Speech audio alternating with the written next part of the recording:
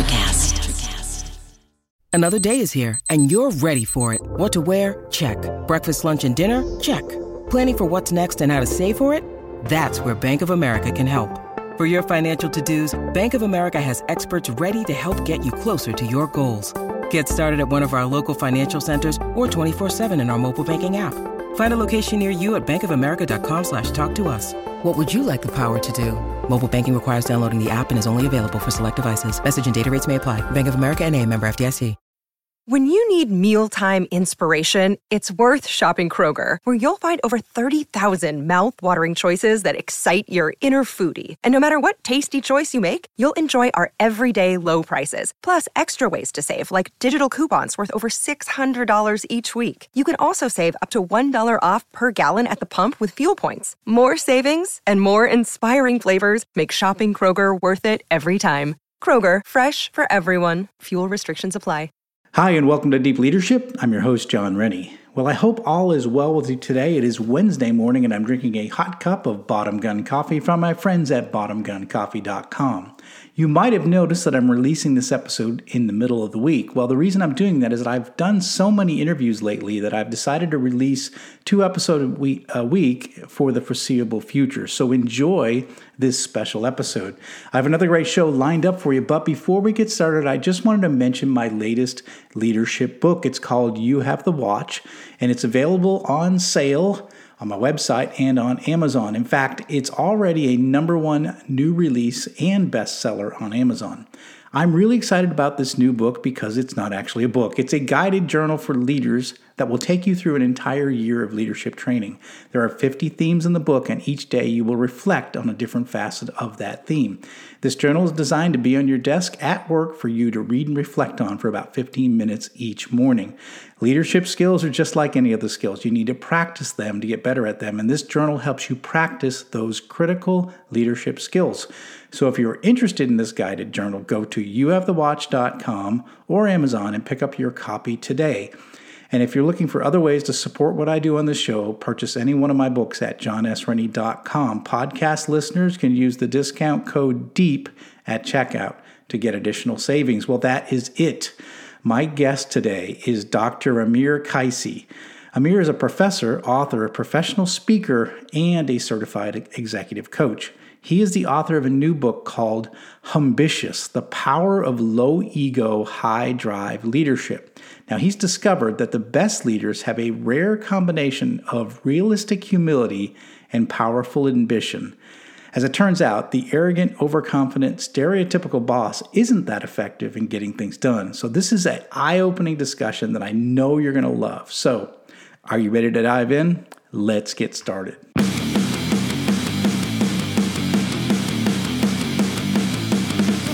Welcome to Deep Leadership. Leadership is a people business. That's the philosophy of your podcast host, John Rennie. As a former Cold War submarine officer who spent 20 plus years leading businesses in corporate America before starting his own manufacturing business, he knows that leadership matters. Are you ready for some real-world actionable advice from John as well as his expert guests? I'm ready. The show starts right now. Welcome to the Deep Leadership Podcast. Today I'm joined by Dr. Amer Kaissi. Amer is an award-winning professor of healthcare administration at Trinity University. He's also an author, professional speaker, and a certified executive coach. In his most recent book, Ambitious: The Power of Low Ego, High Drive Leadership, Amer explores the role of ego in leadership. He's found that the most effective high-performing leaders combine deep, realistic humility with ambition and drive. And I am excited to have him on the show and talk about this very interesting topic. So, Amer, welcome. Thank you for having me, John. Very excited. Yeah, I am excited. As soon as I saw this title of this book, I knew I wanted to have you on the show because it's so interesting to me. And really this idea of humility and leadership is something that changed my life when I first learned about it. So I'm really excited about diving deep on this topic. So first of all, I just want to explore a little bit, how did you end up getting into the world of leadership, teaching leadership, coaching leadership, writing about leadership? How did you end up in this world? Yeah, I'll start with some background. I grew up in Beirut, Lebanon, and I went to school to study public health, but I always knew that I wanted to teach. So I came to the US back in 1999 to get a PhD from the University of Minnesota. And after I finished, I took a job at Trinity University in San Antonio, teaching graduate students in healthcare administration.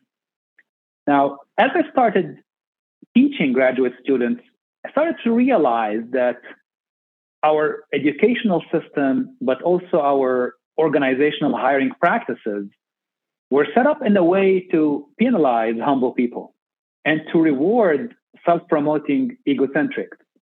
So that got my attention, and I started looking in the research. I sifted through the research and discovered the negative impact of not recognizing and rewarding humility, because the evidence clearly showed that humble leaders outperform non-humble ones on all long-term measures.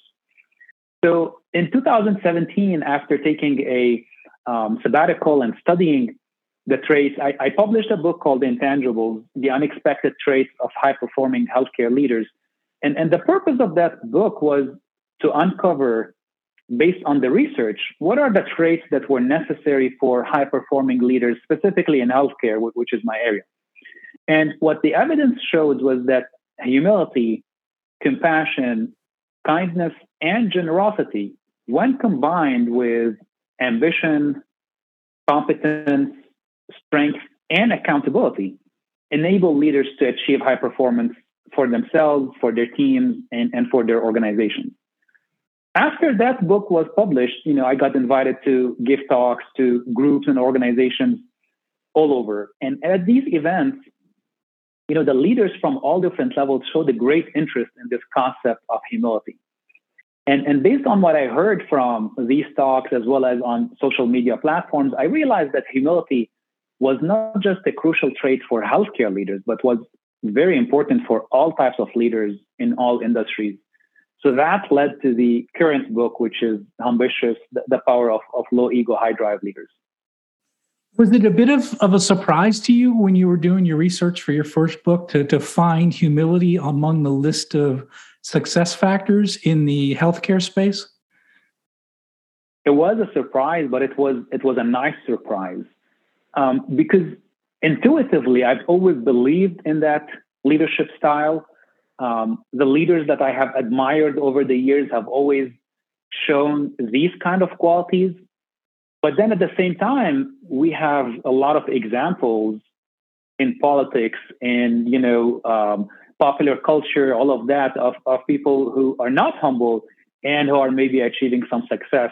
So I was, just like anyone else, I didn't have a clear idea of what the traits required for high-performing leaders were. And when the research clearly showed that it has to start with humility, it was a very pleasant surprise. Yeah, it is a nice surprise to learn that, but also to learn that it's not just in the healthcare industry; it's across the board in leadership. And you touched on this, and I wanted to get your take on this before we dive into the book, which is, why there's this myth, right, on leadership that the arrogant, overconfident people make better leaders, right? This has always been the case, that we think that you have to fit a Jack Welch or Donald Trump kind of bombastic attitude if you want to be a great leader. But and we tend to promote people like that because it's sort of our view of what leadership is. So why do you think that we have this myth of that leaders are these arrogant, overconfident people? And the truth of the matter is they're the least effective of our leaders. Why do you think those people get promoted and we still believe that they're the right model for leadership? Yeah. The reason why we believe that's the right model for leadership is because we see a lot of those examples, but we don't realize that those examples are the exception to the rule rather than the rule itself. Mm. So when I look at the research on arrogant leaders, narcissists, self-centered people, the research is very clear that these kind of leaders actually tend to be promoted more for leadership positions. Mm. So if we have an opening in our company for a leadership position and we have two people applying and one of them is more narcissist, self-centered, etc., chances are we're going to pick that person because they tend to be very charming. They tend to be self-promoting. They tell you what you want to hear in the interview. However, what the research shows is that once we put these people in leadership positions, in the long run, they are not effective leaders.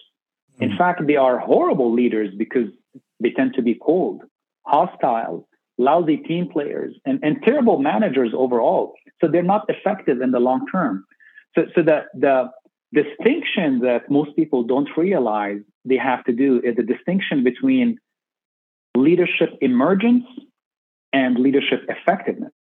Yes, narcissist, self-centered people tend to emerge more as leaders, but they are not effective in the long run. Wow. Yeah, that's what I have seen as well in my, just in my 30 years of being around different leaders, is that just my, non-scientific observations is that they tend to be the ones that get the positions, but they don't usually perform in those positions very well. So, so your book, and I'm really excited about it. It's brand new. It's called Ambitious, The Power of Low Ego, High Drive Leadership. So first of all, the ambitious, that's a very strange word. I imagine that it's fairly unique to this book. So what is ambitious? What is that? What did you mean when you wrote it, that word? Why that word? Right. So ambitious, as it sounds like, is a combination of humble and ambitious, right? The research shows clearly that if you want to achieve high performance for yourself, for your team, and for your organization, you need to bring in these two seemingly non-compatible traits with each other. Let's start with humility. Humility keeps our feet on the ground by having an accurate assessment of our own abilities. So we understand our strengths and our weaknesses very accurately. Ambition, on the other hand, makes us reach for the stars by believing in our own greatness, but not only that, in the greatness of the people who work with us. Now, I work, in addition to my work at the university, I'm also an executive coach. And I work with a lot of leaders. And some of the leaders I work with are too ambitious, but are not humble enough, right? So they have these audacious visions, but they don't take the time to involve others and to listen to their inputs. And as I just mentioned, these kind of people may get short-lived results, but they don't achieve success in the long run. The other side of that coin is also not that effective, because some of the other leaders that I coach or I speak to are too humble, but not ambitious enough, right? So you find them that they're generous, they appreciate other people, but they tend to sit on the sidelines. They may avoid difficult conversations. They may delay to confront tough situations. They don't speak up in meetings. And these two can't achieve much in the long run. So we notice that neither one of these two styles is conducive to high performance. It's only when humility and ambition are together that they can create a powerful combination for leaders that want to make a lasting impact. So this is where the idea for this made-up term, ambitious, came from, is how do we combine humility and ambition to achieve high performance? Yeah, I like that. And, we talked earlier before we got started, I'm a big Jim Collins fan, and Good to Great, in Good to Great, he exposed this idea of level 5 leaders.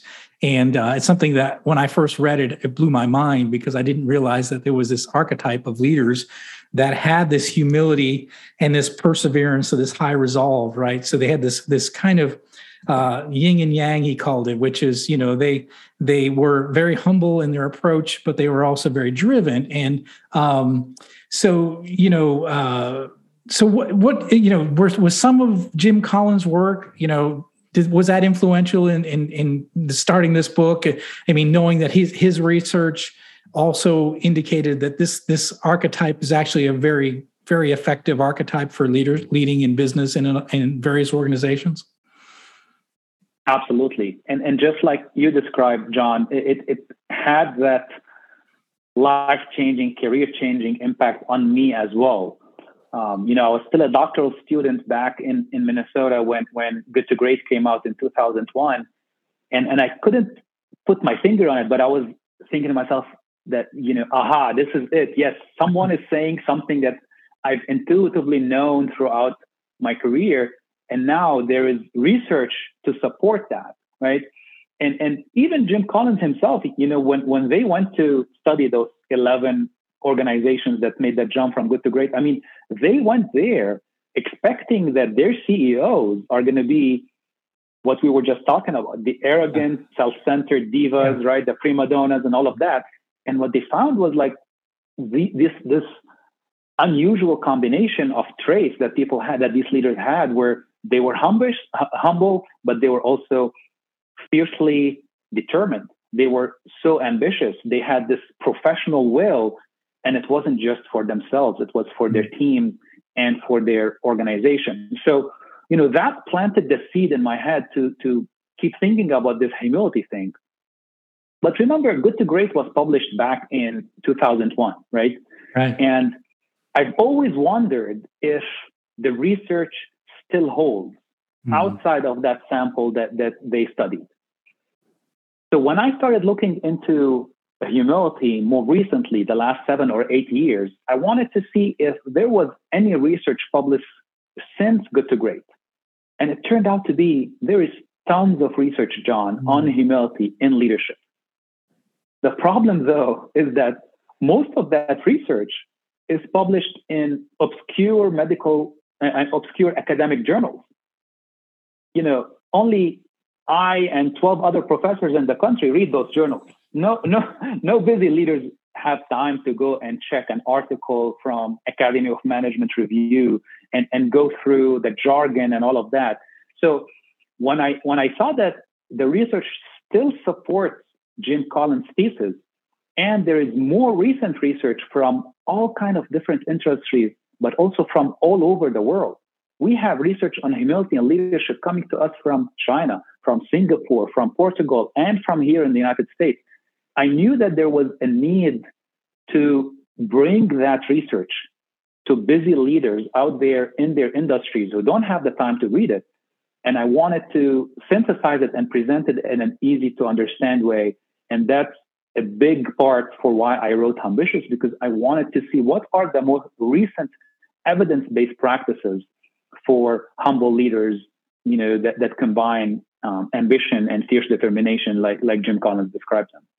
Well, I'm glad you did it, because I know in my writings, for over the last 10 years, I've been talking about level 5 leadership, not every day, but I often mention it is because it was so influential to me. So I'm glad to see another more modern piece of work that's discussing that can reach everyday leaders. And that's what I'm excited about this book, because it's easy to read, it's easy to understand, it's easy to apply. And I think that's what the most effective leadership books are, is ones that the actual leaders can read, and they can put those practices into action, which this book, easily can do that. So that's what I like about it.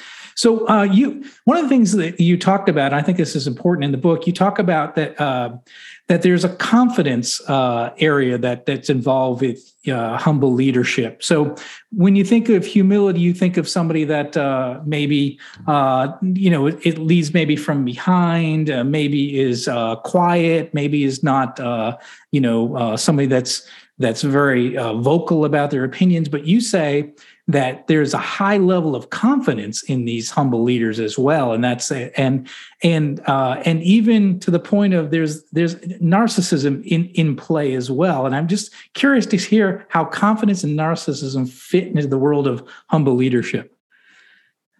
Sure. Yeah, let's start with confidence. Okay, as we both know, confidence is a key trait that pulls people towards you, right? Team members want to follow a confident leader who is decisive, who has a strong sense of direction and vision. However, if you're just confident, but you don't have humility, you may stay the course, but you are not involving people, and there's no one there to support you because there's no buy-in, right? What we need to remember, though, is confidence is not the opposite of humility. It's not an either-or proposition. It's an and proposition.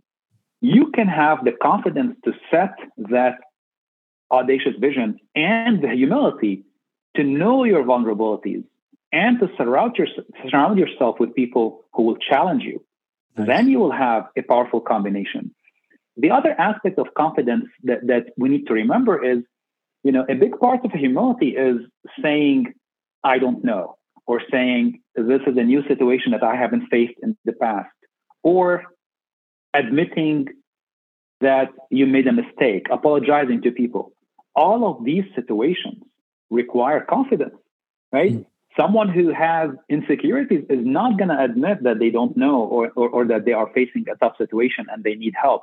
So that's where I see the interplay between confidence and humility. Now, to move on to narcissism, this may be a little bit surprising, but yeah, it was to me. There are aspects. There are aspects of narcissism that are positive to a certain extent. Okay. And the emphasis is on the latter part of the sentence, to a certain extent, right? So if I were to summarize 15 years of research on narcissistic leaders and effectiveness, the research shows us that the relationship between narcissism and effectiveness follows an inverted U-shaped graph, right? Imagine a U-shaped graph and invert it. So as narcissism increases, effectiveness also increases, but up to a certain point. And that, we call that healthy confidence, which every leader should have. You believe in yourself, you believe in your abilities, you believe in your team. However, once it goes over that threshold, that inverted U-shaped graph is starting to go down, right? And effectiveness is starting to go down. So that's the area that is the unhealthy arrogance that we talked about so far. And there are many examples of leaders that have aspects of narcissism in them, in that they believe in their own abilities and greatness, but they rein in that narcissism, they rein in that ego, and they temper it with humility.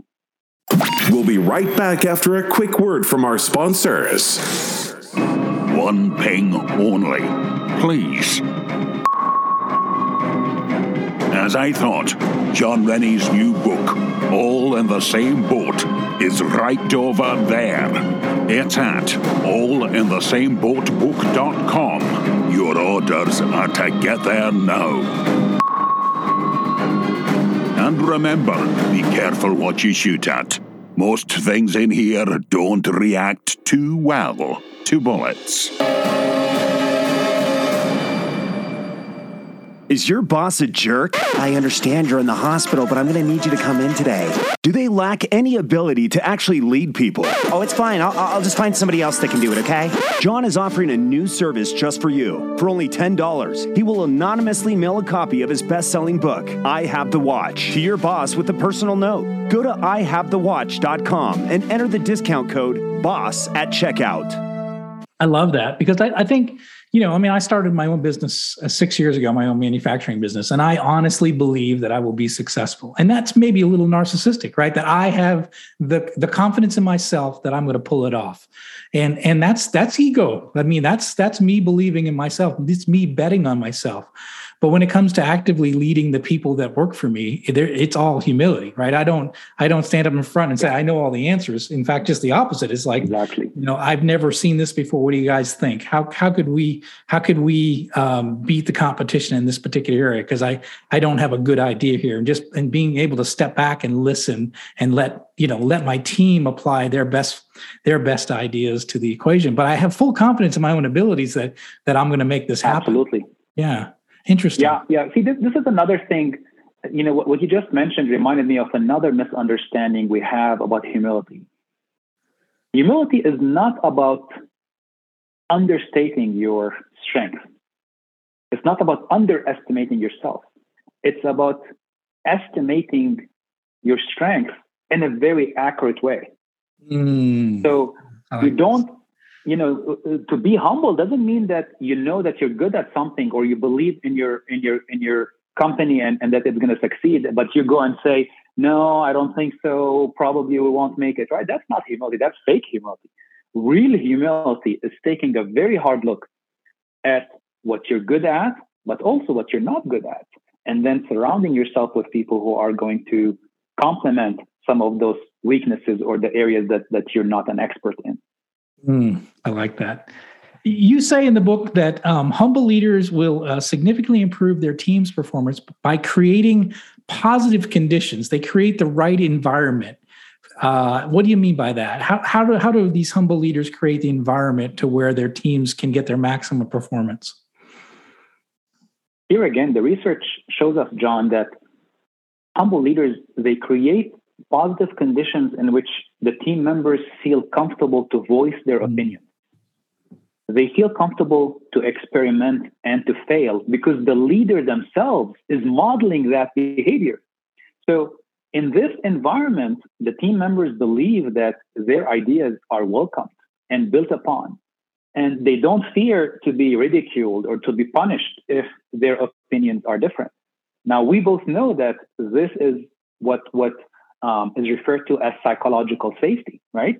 And it's a concept that Harvard Business School professor Amy Edmondson is the one who coined. Her early research in neonatal intensive care units in the NICUs in hospitals, which, as you know, is the area that I study, found that leaders who invited and appreciated others' contributions and included them in important discussions and decisions created that kind of psychologically safe environment, which in turn led to higher employee engagement and higher involvement in the projects that the leaders wanted the employees to be involved in. And we both know how important engagement is for any kind of employee today, not just in healthcare. So we have a clear path in how we create an environment where people feel psychologically safe, feel engaged, and also how we can unleash their innovation. And that path goes through humble leadership. Yeah, I love that. And I think you're right. I mean, when you create those environments where people can contribute and there's no fear of, when you're in an environment where, if someone makes a mistake, they get fired, right? Or if they get reprimanded. If you're in a psychologically safe place, people are more willing to, talk about their ideas and especially when they have a boss that listens to those ideas, and you instantly increase your employee engagement. And so this is a challenge we've been faced for the last 20 years is how do we increase employee engagement? And humility, being a humble leader, you're saying is the key, is the key of creating that environment where people feel like they can contribute and be part of, the success of the operation. Yeah, every few months we read an article or a new report about how to improve employee engagement. People are looking for, a magical solution, right? And there's no magical solutions when it comes to employee engagement. We used to think that it's benefits and pay and PTO and foosball tables and free popcorn and all of that. We thought all of that stuff, and then we provided that to employees, and yet a majority of them are not engaged. So what we don't want to do, because it's very hard to do, is to show up as humble leaders, to show up as leaders who say, you know what, I'm very good at these things, but there are things that I'm not that good at. And therefore, I'm going to need your help. I want your support.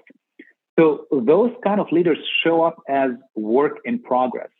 And as a result, their team members feel validated in their own development efforts because the message from the leader becomes, it's okay to be work in progress here.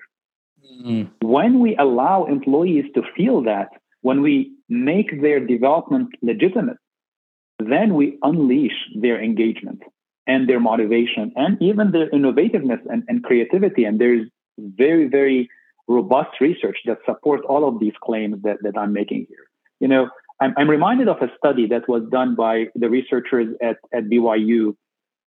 One of the employees who worked for a humble leader said, I actually enjoy working late and going above and beyond the call of duty when my humble leader genuinely asks for my help on something, or when they admit that they're confused about an issue. Imagine that, an employee who gets excited to work late and go above and beyond. And the main reason for that is because their leader has showed up in that ambitious way and have created these kind of conditions. I love it. I love it. Yeah, it seems like everybody's been searching for the magic pill, but the magic pill has been talked about for a while, and people are almost missing it in a lot of cases. Yeah. Yeah, we both know there's nothing new in leadership, right? There's nothing. Right. There's no. Yeah, we may call it different things and a different approach, but it remains the same basic principles. Yeah. No, I agree wholeheartedly. So, you say that leaders should not shy away from demonstrating fallibility, vulnerability, and transparency. And this is an essential element of humble leadership. So talk about those elements. And I think you've touched on a little bit, whereas, when the employees see that the boss is open, transparent, and willing to say, you know what, I don't have all the answers, then it creates the right environment. But talk to us about those three elements in humble leadership. I believe that these elements are important, and the research shows that they're very important because employees know that you are not perfect. I mean, who are we trying to kid? Employees know that their leaders are not perfect, and they don't want them to pretend to be perfect. They know that their boss doesn't know everything. They know that they make mistakes and that they have limitations. So when appropriate, the leader should admit and say, hey, this is a new situation that I haven't faced before. But because I have you with me and because I believe in myself and I believe in you, we are going to face this challenge and overcome it. Leaders should tell their team members, I need your help, or I'm sorry, I messed up, right? Now, when I say that, sometimes people get a little bit nervous because they think that then your credibility is being questioned. And we need to back up a little bit and start with saying that competence is a non-negotiable in leadership, yes. Right? We're starting with the assumption that you know your stuff, that you are intelligent and knowledgeable in your area. However, when appropriate, you also admit that you don't know something. So you're not doing it every day. You're not being fallible, vulnerable, and transparent every single day in every meeting, because, that will lead people to question your credibility. But once we have assumed your competence and your intelligence, then these become very important, because when you share those areas for improvement, as we said, the latest research now shows, I was just reading Harvard Business Review yesterday, and the research from Adam Grant and other researchers shows that the quickest way to build a psychologically safe team is for the leader to share with their team members what his or her areas for improvement are. As a leader, if you start your meeting by telling people what you are working on to improve, that is the fastest way to put your team on the path towards psychological safety and higher engagement. So that's why I believe these are so important for leaders to show. And it's not just my opinion. The research backs this up 100%. Yeah, interesting. I think we come into leadership thinking that there's no perfect employee, but the truth is there's no perfect boss either. And once both sides realize that's the case, then I think you can get things done, right? That the boss isn't perfect either, right? So and when we can admit, I'm pretty open with it with my employees, where I'm just, I'll say, look, that's not my strength. I really need help in this area because it's just I don't have that.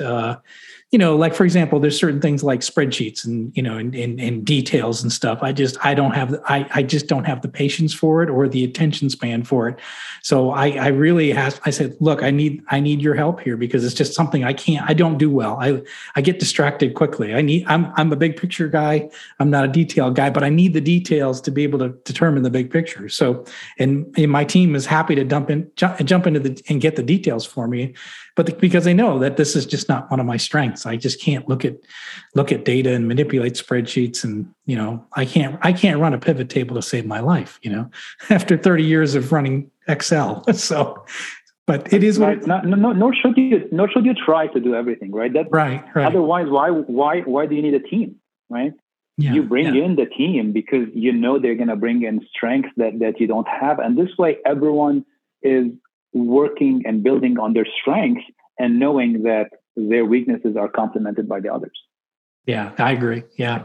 You also say that, and I love this, that you say gratitude, appreciation, and recognition are also critical to building the right culture. So talk about that, gratitude, appreciation, recognition, something I write about in my books a lot. And how does that help build the right culture? Yeah, I mean, again, this is one of those common sense things that are not commonly practiced, right? Yes. If we want buy-in, if we want engagement, if we want to unleash the creative potential of our people, we need to show them that we appreciate them, plain and simple. We need to go out there and say to them, to borrow a phrase from Coach Ted Lasso, we need to say, I appreciate you, right? What you are doing is appreciated. It's noticed. We can do that face to face, but my favorite way of doing it is a handwritten thank you note. It's the impact that a handwritten thank you note has on people is so strong and so long lasting. A few years ago, I received a handwritten thank you note from the president of my university. So I was giving a talk at an event for alumni, and it was on a Saturday, and he was there. He noticed that I was there, so he wrote me a handwritten thank you note saying it was a good talk and he appreciated me taking the time.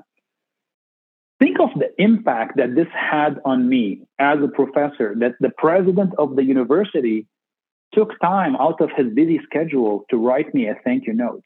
It was timely, it was specific, but also it was so authentic because he told me exactly what he appreciated about what I did. John, you bet I have that handwritten thank you note framed in my office. And I look at it every day, especially on harder days, right? Especially on days when things are not working well, because that is a reminder that, okay, yes, I may be having a hard day today, but at least I know that somewhere up there, someone appreciates the efforts that I'm putting and what I'm doing for, the students and the alumni and my colleagues and all of that.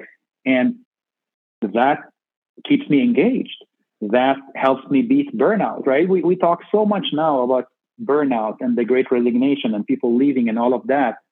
And again, we want magic pills, as you said, and there's no magic pill. The magic pill is go out there and show your appreciation to people and write them handwritten thank you notes.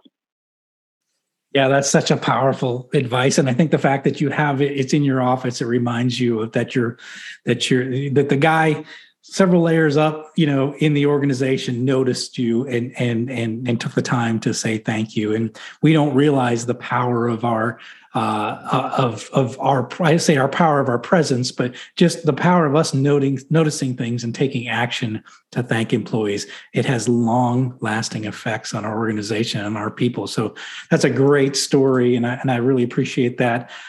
We have just scratched the surface of this book. I think it's phenomenal. Again, I'll remind everyone, the book is called Ambitious: The Power of Low Ego, High Drive Leadership. And I highly recommend it's available. It's out there now. I highly recommend people get this book. I think we need more and more leaders to read this book and understand the concepts in this book. So how can people find out more about you and this new book? Sure. The book is sold anywhere books are sold, as they say, especially online. The book's website is ambitiousbook.com. So they can find more about the book and as well as about me. And people can connect with me on LinkedIn under my first name and last name, Amer Kaissi, Amer Kaissi. And I'd love to connect with the listeners and learn from them and exchange, some good knowledge. Well, fantastic. We're going to put links in the show notes for those resources. But again, leaders, get this book, read this book, apply the ideas in this book and the research from this book, and you will be a better leader. So, Amer, thank you for coming on the show and sharing all of your knowledge, all of your research in this new book. It was a pleasure. Thank you for that privilege to talk to you and to talk with your listeners. I appreciate it. Well, thanks again. Well, thank you for listening to Deep Leadership. If you like this podcast, please subscribe and share so we can continue to build a world with better bosses. Until next time, this is John Rennie saying take care and lead well.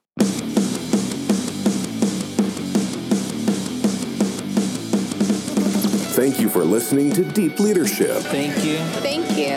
Thank you, thank you, thank you for all you do. We hope you enjoyed today's episode.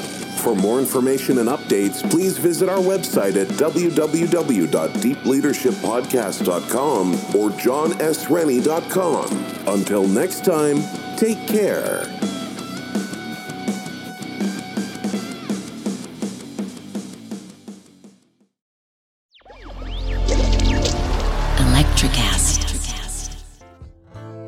Welcome to Tuning Into Sound Wellbeing, where we harmonise your mind, body and soul. I'm Amanda, your sound therapy expert. And I'm Stephen, the curious explorer uncovering the mysteries of sound. Together we explore vibrations, frequencies and the power of sound therapy and tuning forks. Discover ancient wisdom, reduce stress and tune into a healthier life. Subscribe to Tuning Into Sound Wellbeing today. Ever thought about starting your own podcast? Do you have a business or a message you want to share with the world? Well, now it's easier than ever with Electricast. Hi, I'm Mark Netter. And I'm Peter Rafelson. We're the founders of Electricast Media. Whether you want to start a new podcast or already have one, join Electricast to grow your audience, monetize your content, and build your community. With our simple sign-up, you get free promotion, world-class analytics, premium ads, and personal support. Go to electricast.com and join our community today. Electricast. Transform your influence. Electricast.